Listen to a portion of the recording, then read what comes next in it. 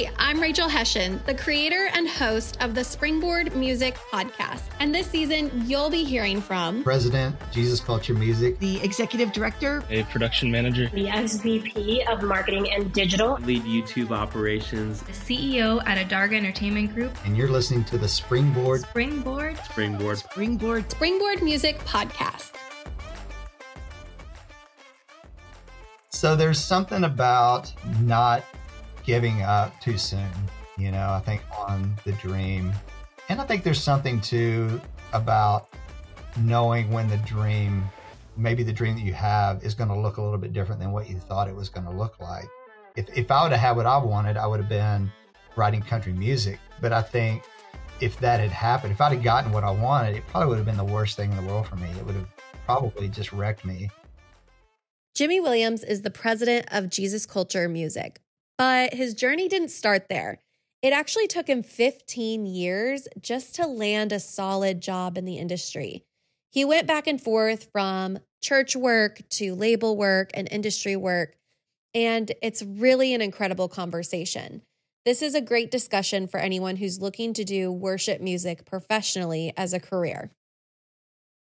Okay, so I want to start at the beginning because currently you are president of Jesus Culture Music, which is a huge accomplishment. Congratulations, by the way. But I wonder, when you were growing up, was that a dream of yours? Like, one day I want to be president of a label. Well, I think like most of us that are in music, we all grew up wanting to be on the creative side of things. And, growing up, music was a huge part of my life. And, about high school time, I started playing instruments and started writing songs, and I just fell in love with music at a really deep level. And when I was in college, I was in a couple of bands in college. They were like cover bands, like doing the stupidest gigs in the world, but just really played a lot just as a musician through college. And then I went to college for music business. And so when I graduated, the dream at that point was to do something in country music. I was right outside of Nashville. I loved country music. And I graduated college in 1989, which during that time, country music was just kind of in a weird spot. Like, it wasn't thriving like it is today. And Nashville was struggling, honestly. Everything was about LA and New York, and there wasn't a lot of jobs in music at that time. And so That's so hard to imagine now. I know. Wow. I dream about it now. It's like, man, if I could have graduated in today's music world, it would have been so much better. Wow. But it was tough. And so, I did some internships, and then nothing came out of that, and ended up in retail for like 4 years out of college, which was not where I wanted to be. It was kind of, I didn't like it really. And, it paid the bills, made a living. What did you do? Like, where did you work? It was, so I managed back when there was these things called record stores. They had these vinyl discs, right? Something like this, maybe? Yes, exactly. And it was right around the time where like CDs had just come onto the market. And so the retail side of music was doing really good. Tower Records was like killing it. And so right out of college, I went to work managing a record store for a couple of years. And it was pretty good. It was cool. We got to, they would come in back in the day, the artists would come in and the labels would do these huge showcases for like all the retailers. And they would bring all the artists. They would take us to these exotic places, to workation and like showcase all their new music. And so it was fun.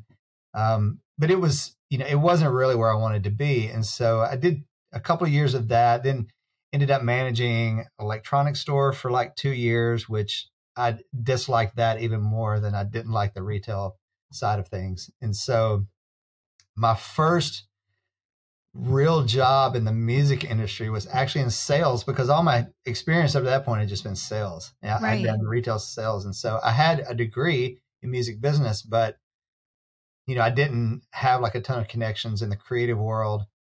And so my first job was with a small mom and pop label called Brentwood Music. It was Jim Van Hook's label. It was a family run label.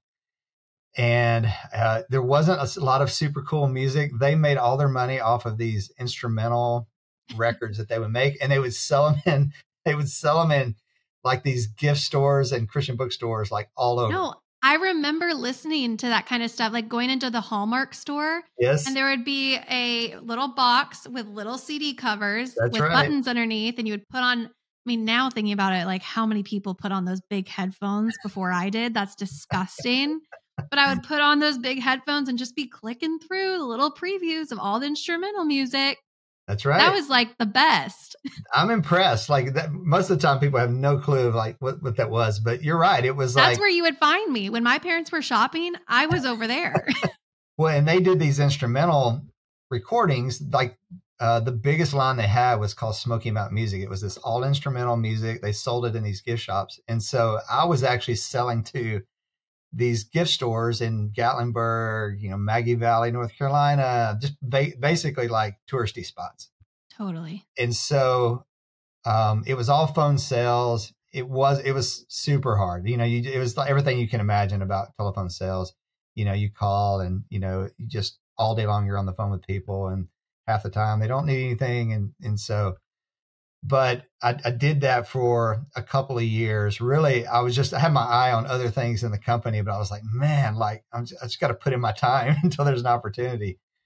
So I stuck with it. And then an opportunity came open in licensing and royalties there. So Brentwood Music was like super small. Like they were all self-contained. They did their own distribution. They did their own marketing. Like there was no connection to a major music company, Wow. anything like that. And so it was super small. And then something really cool started to happen. They ended up doing a partnership with a guy named Robert Beeson, who owned a small label called Essential Records. Mm-hmm. And the cool thing about that was he had this brand new artist that they had just started working with called Jars of Clay. And all of a sudden, our little music company that did Smoky Mountain Music, it was all this like super not cool music. All of a sudden, we had this partnership, and we had basically the hottest new Christian band that had been in the last 5 years. What was that transition like to be a part of? It was amazing. And, we were kind of figuring it all out. At the time, of course, when you sign a new artist, you think it's something really special, but you don't really know until you get into it. And so, the company was very separated. Like if you were in the like licensing and royalties, you didn't have a whole lot of interaction with like the creative A&R parts of the building or publishing parts of the building. And so it was kind of very separate. Even though it was a really small company, it was very separate. And so, but we all were excited because it was like, wow, like this is a cool artist, and this is why I wanted to get into music and all of that. And so that was right at the beginning of like these massive changes for the company.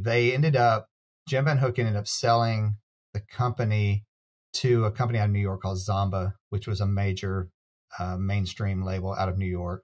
And Zomba, which had a connection to BMG, I can't remember. I don't know if they were owned by it or they had a partnership. But anyway, they kind of went on a buying spree for Christian music and bought Brentwood Music. Then they bought Reunion Records, which was Michael W. Smith's label, had all the Wes King recordings were on there, and Rich Mullins and on all those guys. It was just, it was a really cool Christian artist label. And then eventually they bought Benson Records, which was the oldest at the time. It was like the oldest Christian music publisher in America. Wow. And they created Provident Music Group. So I was there for the 8 years I was at Brentwood Music, then to Provident Music. All of these transitions happened, and it went from this really small, not cool mom and pop thing to like, wow, this is like a major player now. We're actually a competitor with, with Word Music and with Sparrow. Wow. and all these cool things. And not to mention what, Jars of Clay went on to have massive success, a mainstream crossover success. And, it was just it was a cool time. And I think at the time, Christian music was trying to figure out how to operate in this new space. These crossover artists being owned by a mainstream company was very different than what we had experienced up to that point, and brought a whole new set of challenges. And so it was an interesting time where there was a lot of growth, but it was also, to me, it felt like it was a little bit of kind of a weird time where Christian music was trying to figure out, like, what's our mission? Like, what are we really about? Are we chasing, do we all want to be Michael W. Smith and have crossed over success, or Jars of Clay, or are we just really wanting to serve the church? And so I was there during kind of that transition, ended up leaving there. And this would probably been around 2003. I ended up leaving there. I was leading worship at my church. I had a buddy that was going to plant a church. And so I went with him, and for 3 years was involved with church ministry. So I stepped out of the music industry and kind of left all of that behind for a minute. I want to ask you about that, because I think that's an interesting transition. When you went to college and you grew up and you're like, I want to work in the music industry, I want to do it. And you did it for about 8 years, and then you leave.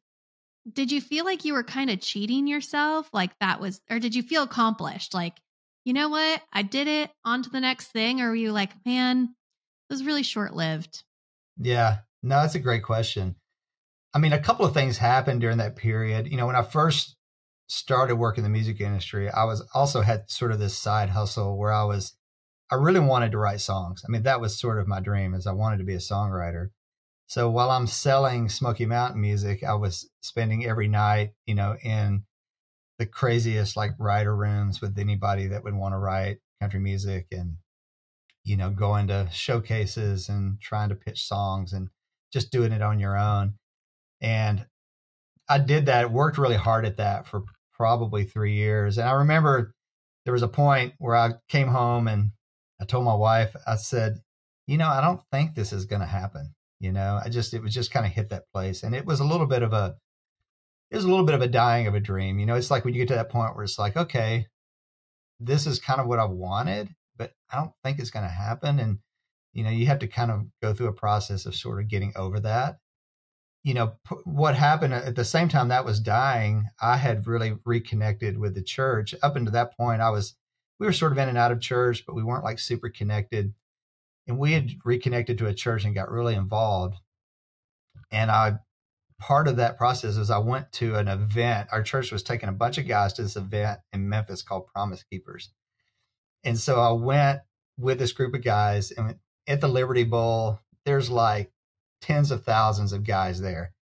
And we're all singing, at the top of our lungs, hymns, yes, but also this new music that was coming out of California, from Maranatha and Integrity. And I was just blown away. Like, for me, I'd never experienced anything like that. Didn't even know that it existed.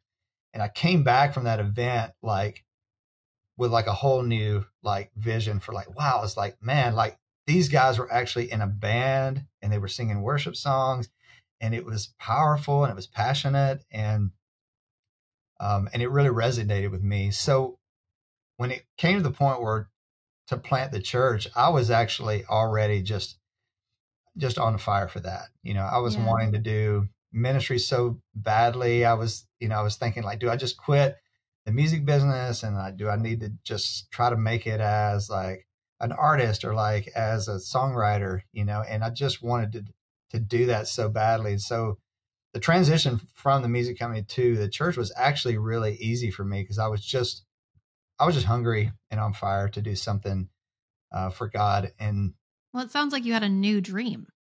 It was, for sure. And I had like, there was a lot of cool things happening in worship music at that point. Like, the UK explosion had happened, and these new songs from Stuart Townend and Matt Redman and Paul Oakley and all these things were flooding into the US. And there was just a lot of really cool things happening in worship.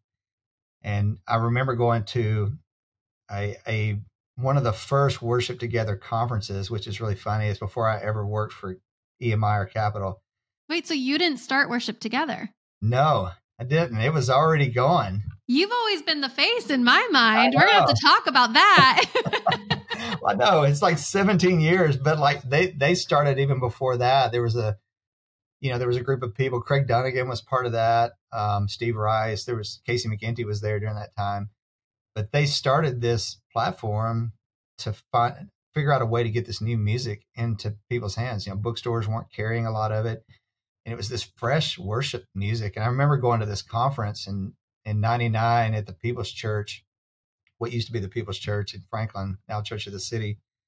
And I remember being in a room with like 1,200 worship leaders and all these English worship leaders leading us in worship and playing all these brand new songs and stuff like that. And it was all this fresh sounds, and Vineyard was happening, and all these, it's just very exciting. And I just remember I was like, man, this is so amazing. Like if I could do nothing else like the rest of my life, but be involved with this, that would be just like heaven, Wow.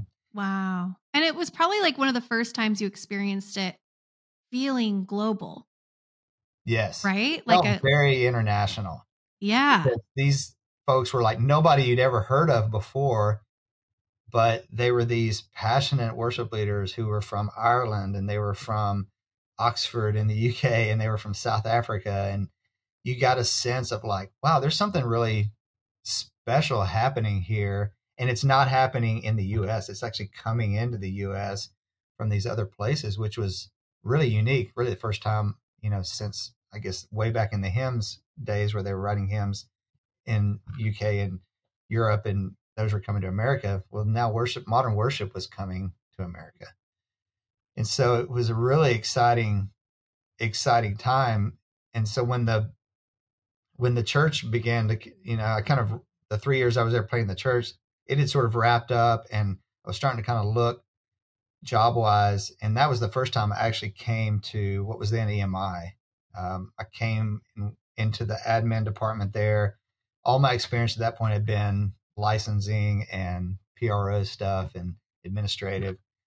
And I didn't necessarily love it, but I was pretty good at it. I was detail oriented enough to do it.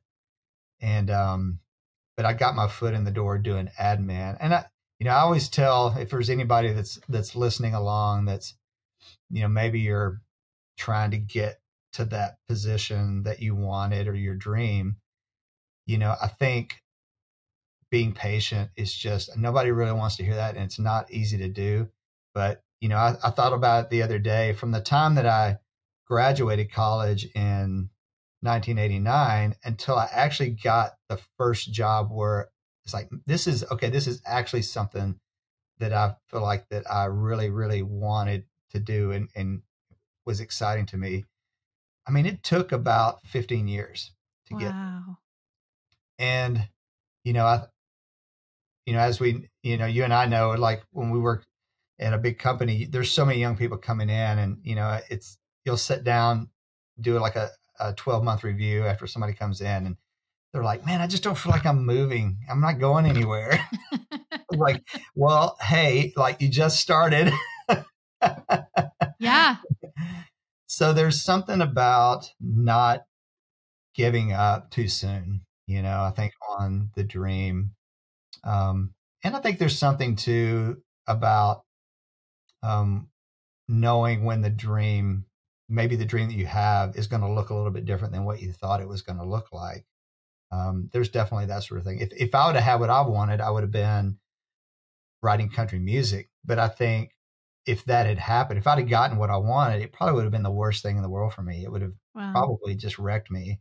And I wasn't ready for that. And so through this process, it's like, okay, God was like, okay, I'm going to take that desire out of your heart, and I'm going to put the desire in there that looks very similar to what the original desire was, but it's a little bit different. Like it's something that will actually bring you life and not destroy you. I want to ask you a little bit too. When you say you came in in an admin role, was that, it's hard sometimes, but on paper, was that a step down from what you were doing at Benson before you left? it was a little bit of a step down, I guess. Brentwood Music, and even when I left Provident, was a pretty small operation. And so when I left there, I was actually managing the royalty department for publishing. And so I was paying all the songwriters, paying all of the, they had a full print music publication operation as well. So I was paying all their arrangers, all the writers, all the third-party writers, third-party publishers. And so I had a large oversight and had, lots of several staff kind of under me making all this happen. So yeah, when I came into EMI, like I didn't have any direct reports. I was doing a little bit more of a narrow scope because it was a bigger company and a bigger operation. And so I was doing more specifically like, film and TV, licensing, clearances, PRO work, that sort of thing. And so it was just a different environment. But yeah, it wasn't really a step up. It was, and I think at the time I realized it's like, okay, I've been out in ministry for 3 years. I'm coming back in, it's like I'm going to have to come in where it fits and where the opportunity is. And then once I'm in, we'll, work hard to try to make that happen. It is always better to have a body in the door. I don't care what job you take. Just have a body in the door of the company. Yeah. Yeah. You need to be able to get in and sell yourself. It's, working hard, being relational, being smart, being proactive. I think that's the thing that I've always, tried to do is to be proactive, look at things a different way, and say, is this the best way to do this? We can do this easier. We can do it faster. We can do it less expensively. And so I think those type of things, but you're right. Getting in the door is always, even if it's not the perfect opportunity. And I've hired so many people through the years that, coming in, like everybody has a big dream about like, hey, I want to work with artists or I want to work with songwriters. And it's like, well, here's the opportunity.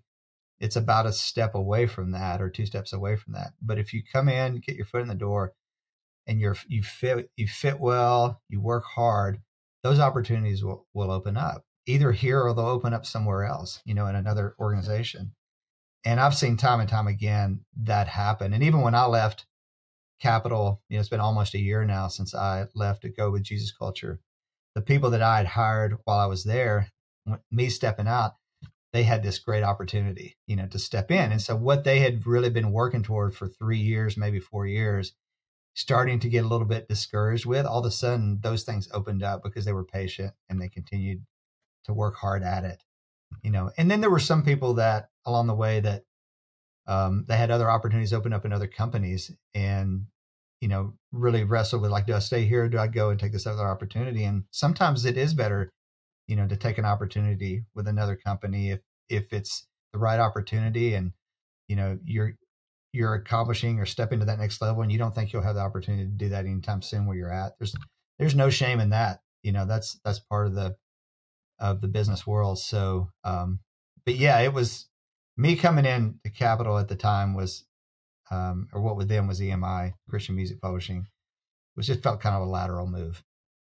Yeah. So when you came in and you did that, what was the path over the 17 years? Because you ended your time in a VP role and you were really the face of Worship Together, which is so full circle that you had attended the conference at the People's Church. And then it's like, you're the one greeting everybody at the conference years later. What were those 17 years like? Yeah, I mean, it was wild and fun. The cool thing for me is, because I'd been involved with church music already, several years, I was a worship leader.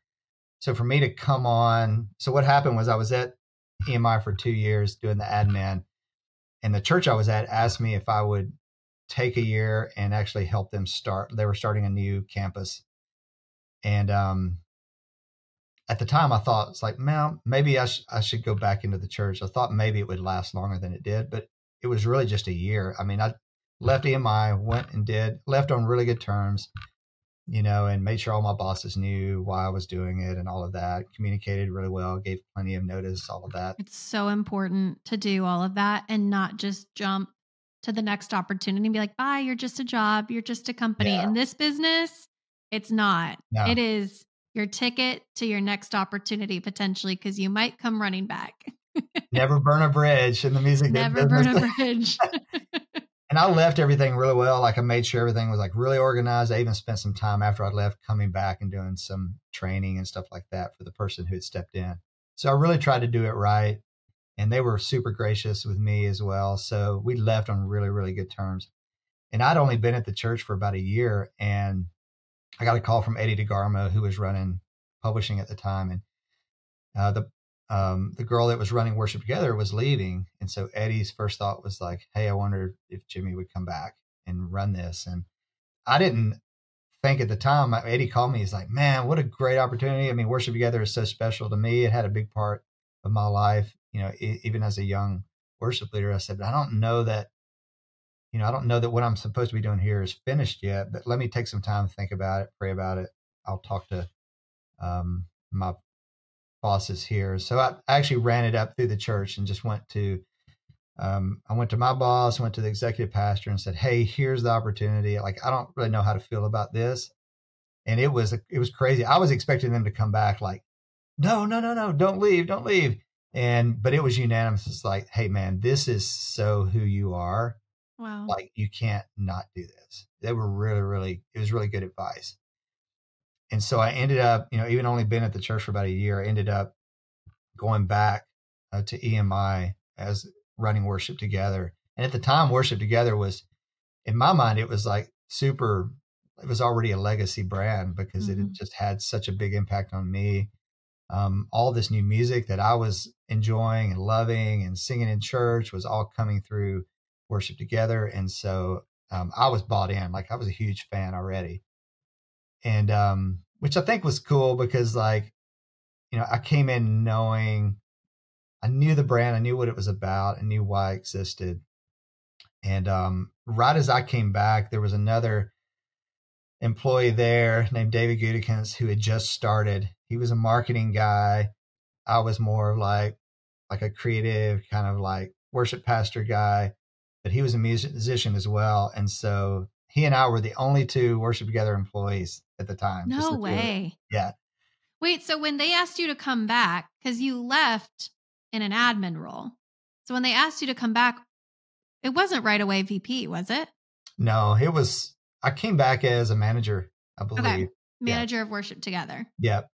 And I think David was like a coordinator or something like that. I don't know what the titles were. But I mean, he and I were just like, we developed a friendship really quickly. We both grew up in the church. We were both worship leaders. And so we just jumped in. And the cool thing about it at the time was, Eddie DeGarmo was at the heart, his heart was an entrepreneur. He had started Forefront Records on his own. He was an artist before that. He was just an entrepreneur. And so when you had an idea with Eddie, if you just went and said, Eddie, here's the idea, here's what it's going to cost, here's what I think we can accomplish, almost 99% of the time, Eddie would be like, go do it. That's amazing. And it was very, like, there were no committees, like no meetings, it was very much like fast moving, quick, like, and the cool thing with that is that we could just experiment with stuff, Yeah.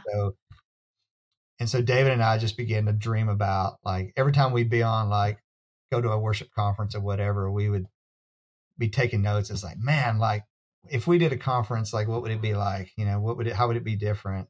Or talking to worship teams, it's like, here's what people really need. Like, here's the things they're asking for. What if we made the site do this? Or what if we had audio that you could play right there on the site? Because at the time you couldn't do that. Wow. What would the copyright laws be around that? Would we get shut down? All of that. That's so fun. You're just like two dudes who are like passionate about a sector of Christian music, about worship music and the church. And you're like, okay, we are actively participating in this. We are the consumer. Yeah. What would we like to see? And then you have the like you have the empowerment to do it. Right. We had the empowerment, we had the support of leadership. And because David and I were both like, we would go every Sunday, we would go back to our churches and we would do these new songs, or we would be looking for something online and couldn't find it. And we would come back on Monday and basically unload. We basically, every Monday was like, hey, what worked yesterday in church, you know? Wow. And so you talk about songs, you talk about like, you know, like, man, like my band is like, you know, they need charts. Like, how can we get them charts? Like, who do we need to partner with? So it was very much like us programming worship together to be what we needed it to be. So it felt like an extension. I don't know, it almost didn't feel like it was a job. It felt like it was a sort of an extension of like our, just kind of how we lived and like the ministries we were involved with. But it was really a special time. There was a lot of publishing at the time at EMI was smaller. You know, there's probably 14 people there, 13, 14 people, 15 maybe. But it was super family oriented. It was very close. It was a great team. There's people, everyone who was in that office at that time is still working in Christian music in some capacity. And they were all, that's crazy. There are a lot of different companies, but they're all have gone on to do like amazing things. It was a really special time. And we got to be a part of that. And, you know, during that time was some really amazing music released. You know, I remember, you know, See the Morning from, actually arriving by Tomlin. We first got the masters on that. We're listening to songs and, you know, we heard Indescribable and we heard How Great Is Our God and Your Grace Is Enough. And we're like, man, this is so good. Like these songs are going to be amazing. So it was just a special time and it was really a dream job for me, just because I was so passionate about it. I loved everything that we were doing. And I'd get up every morning, I'd go to work and I'd be like, God, thank you that I get to go do something that, one, I enjoy. I feel like I'm really adding value to what people need and what they want. I feel like I'm helping to resource the church. I feel like I'm helping build the church. And so for 17 years was including the 2 years in admin. So for really the last 15 years, David and I were pretty much partners the whole way through of just, you know, what else can we do? You know, what else can we do that's impactful? You know, what if we did videos this way? What if we did interviews this way? You know, what if we brought church people from all over together to write songs together? You know, these are all things that were just sort of an outflow of like our heart and what we wanted to see happening in the church. And it was just a super, super exciting time. It's incredible just to think about. And for anybody who's listening and doesn't know what Worship Together is, and they're doing a quick Google while they're listening, Worship Together, and you can totally correct me if I'm wrong, but from my understanding, it's a resource that for church leaders, for worship leaders to go and find chords, to find popular songs, to basically be resourced for that worship time in their church. There's so much more than that I'm missing. So please add to it. No, I mean, at the core, that's really what it was. And, you know, when Worship Together first launched with that team that launched it, it was really revolutionary. And they were giving away chord charts before people were giving away chord charts. You know, they'd have a free song of the week. And it was a place to go discover music where, you know, this was kind of prior to YouTube. This was prior to iTunes. And so you couldn't just go find new music, you know, online like you can today. It was really a special, you know, way to kind of get music into people's, you know, inbox through an email, you know, and then they could go to the website and they could browse through all this music. They could order physical product and have it delivered. So it went through so much change from those early days where the music business was still very much kind of like shipping physical product.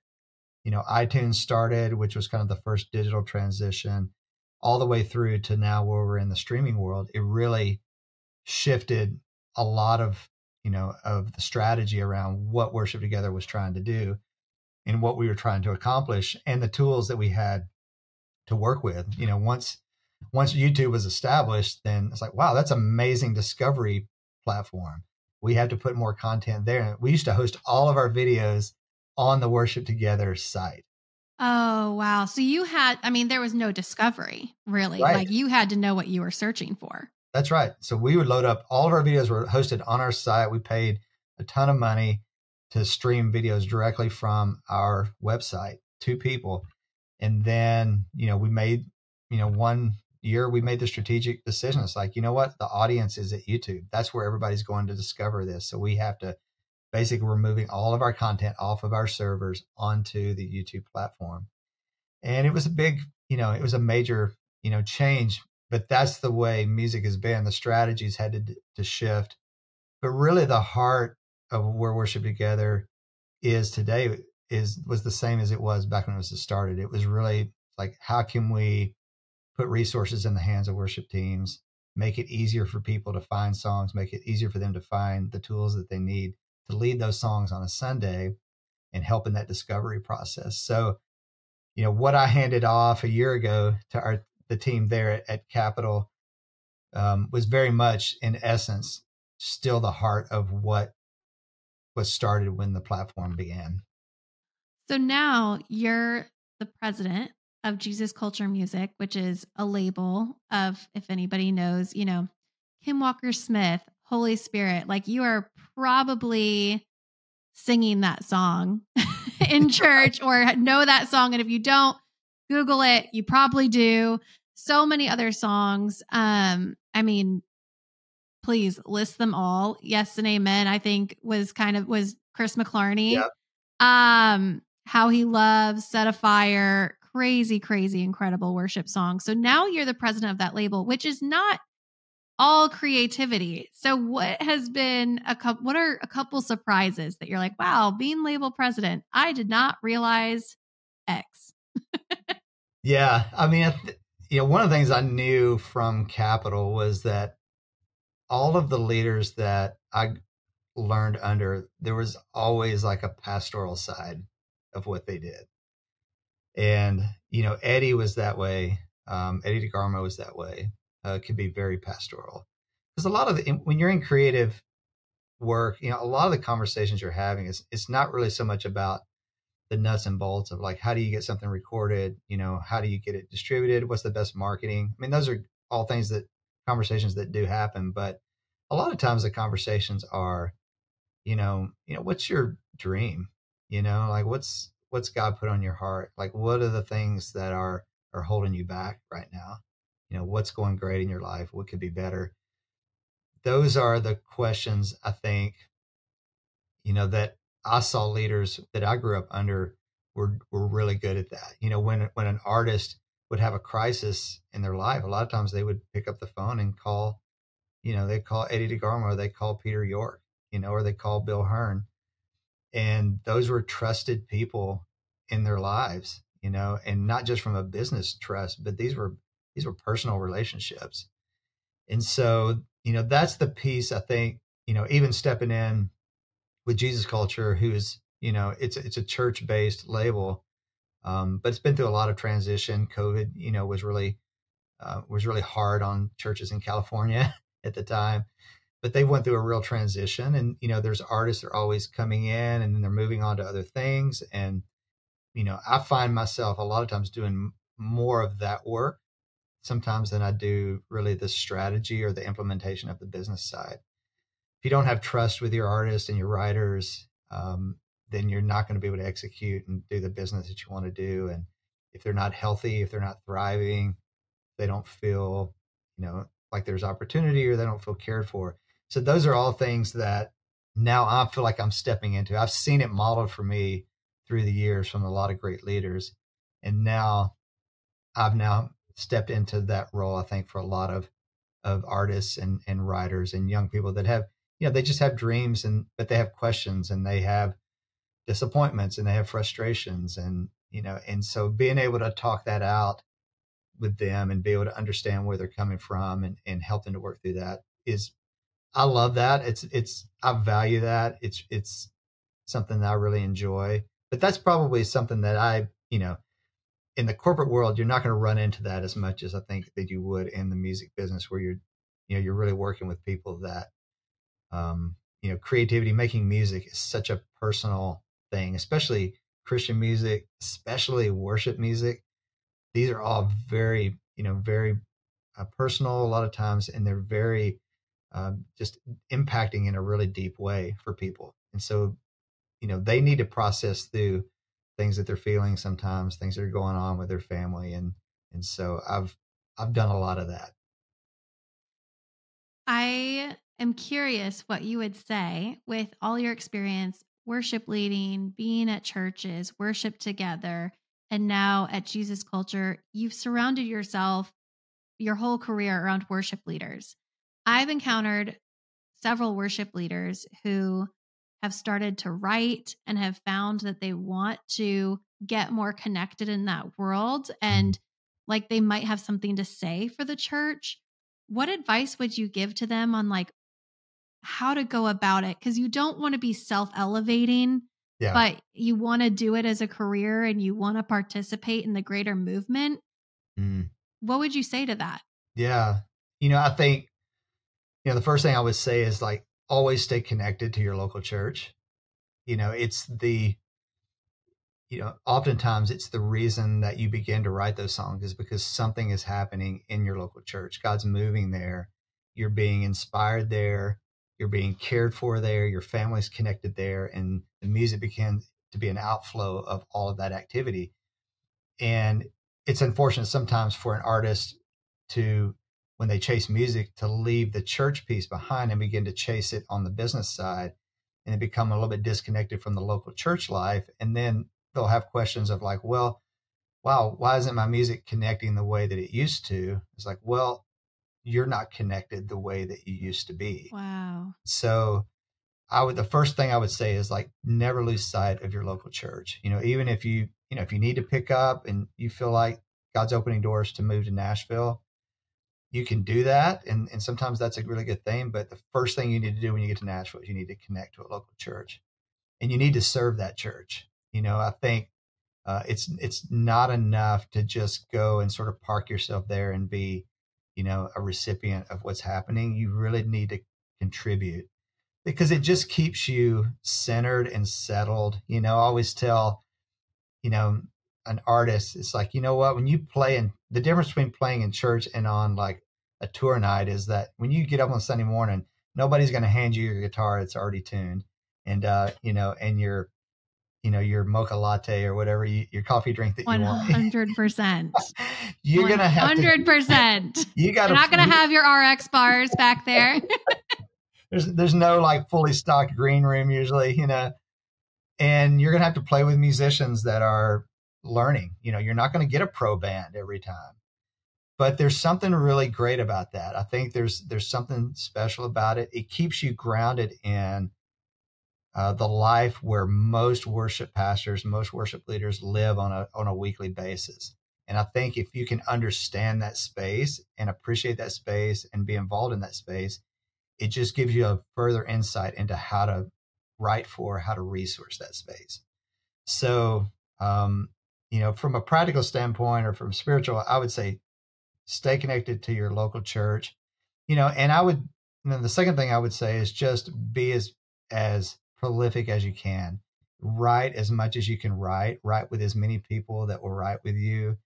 And, you can't just write 5 songs and be like, hey, here's what I've done, and the first 5 songs I wrote, but like, here's my songs.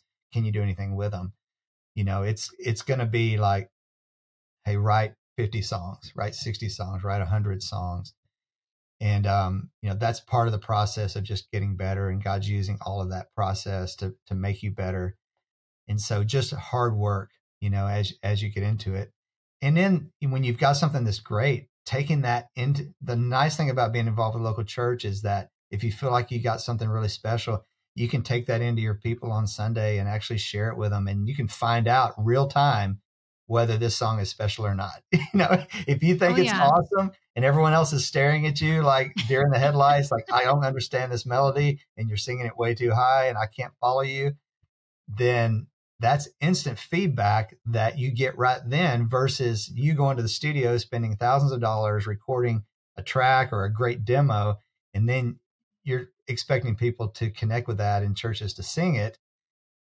when you could have actually taken it into your own church and made a few tweaks to that song that would have made it better. So I think, use the opportunities, use the church that you're involved with as a way to try out your songs, and, usually you'll be able to work with and fill out the pastors. Like, are they cool with you?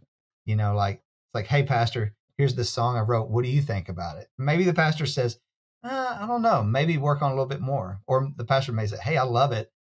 Why don't you bring it in Sunday? So doing it all within the scope of like your church leadership, but it's such a valuable tool. And I'm such a proponent for the local church. And I don't want the worship industry to exist outside of the local church. It's not an industry that tacks on to the church or that, operates outside. And the church isn't a target market.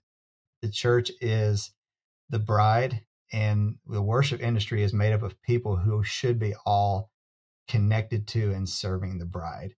And so when it happens that way, it's beautiful and it's amazing and it all kind of flows together and works. But when you try to build something that's sort of an industry or a business strategy that's outside of what's happening in the local church, it always feels a little bit off, and it doesn't always connect or hit the market the way that you would expect it to. I didn't know what answer I was expecting from asking that question, but I am blown away and I'm so glad that I did, because those were incredible 3 pieces of advice. And like, you have to be nurtured and your family has to be nurtured in pursuant of that. And I love your point of, we can't make worship an industry, right? Like, that's kind of like it is, but it's kind of dangerous without the church. Those were my words. I'm not putting them in your mouth, but that's that's how I took it, is like, you should not, it needs to be in tandem for the greater glory of the Lord, and not for the greater glory of a business or an industry. I'm curious. We talked about how you used to play in cover bands in college, and going all the way to the beginning, cover bands in college, trying to write country music, now president of Jesus Culture Music. Would you say you're living the dream?